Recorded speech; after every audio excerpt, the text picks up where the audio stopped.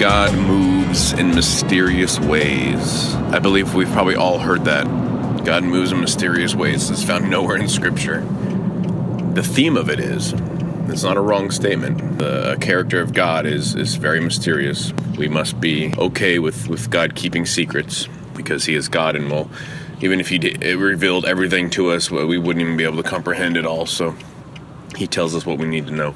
But God moves in mysterious ways is actually from a song, an old hymn, I believe by John Newton, I think.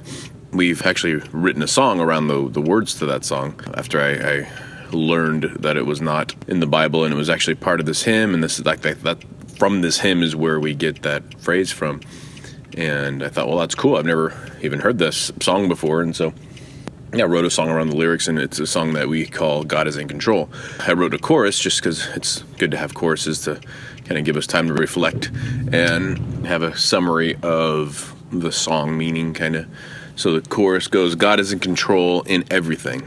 God is in control when you are weak. God is in control in suffering. God is in control.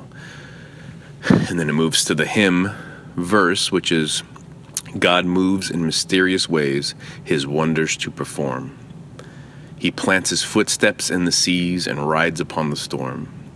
Deep in unfathomable minds of never-failing skill, He treasures up His bright designs and works His sovereign will. And then back to the chorus, but I love this. So the first verse, you're moving right to adoration, reverence, seeing God in proper context, starting off with God, because everything we do, from our prayers to our Bible studies to our church services to our songs, should all be starting with God.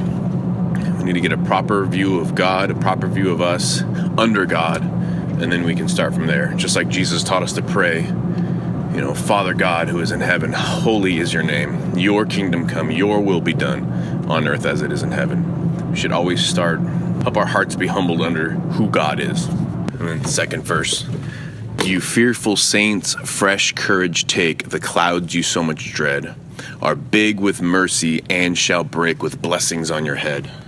His purposes will ripen fast, unfolding every hour. The bud may have a bitter taste, but sweet will be the flower. Then chorus again, but see, then we move. So from God is perfect, holy, awesome, big, powerful, almighty. And then, so we now take courage in that, being refreshed by that awesome power that is God's alone. You fearful saints, fresh courage take, the clouds you so much dread, because they are rich with mercy and shall break with blessings on your head. His purposes will ripen fast, unfolding every hour. The bud may have a bitter taste, but sweet will be the flower. God is in control, and God is good all the time.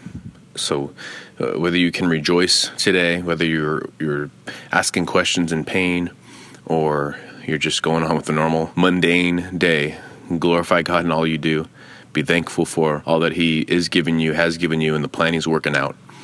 But have courage and have strength and have peace of mind knowing that God is in control. Love you guys.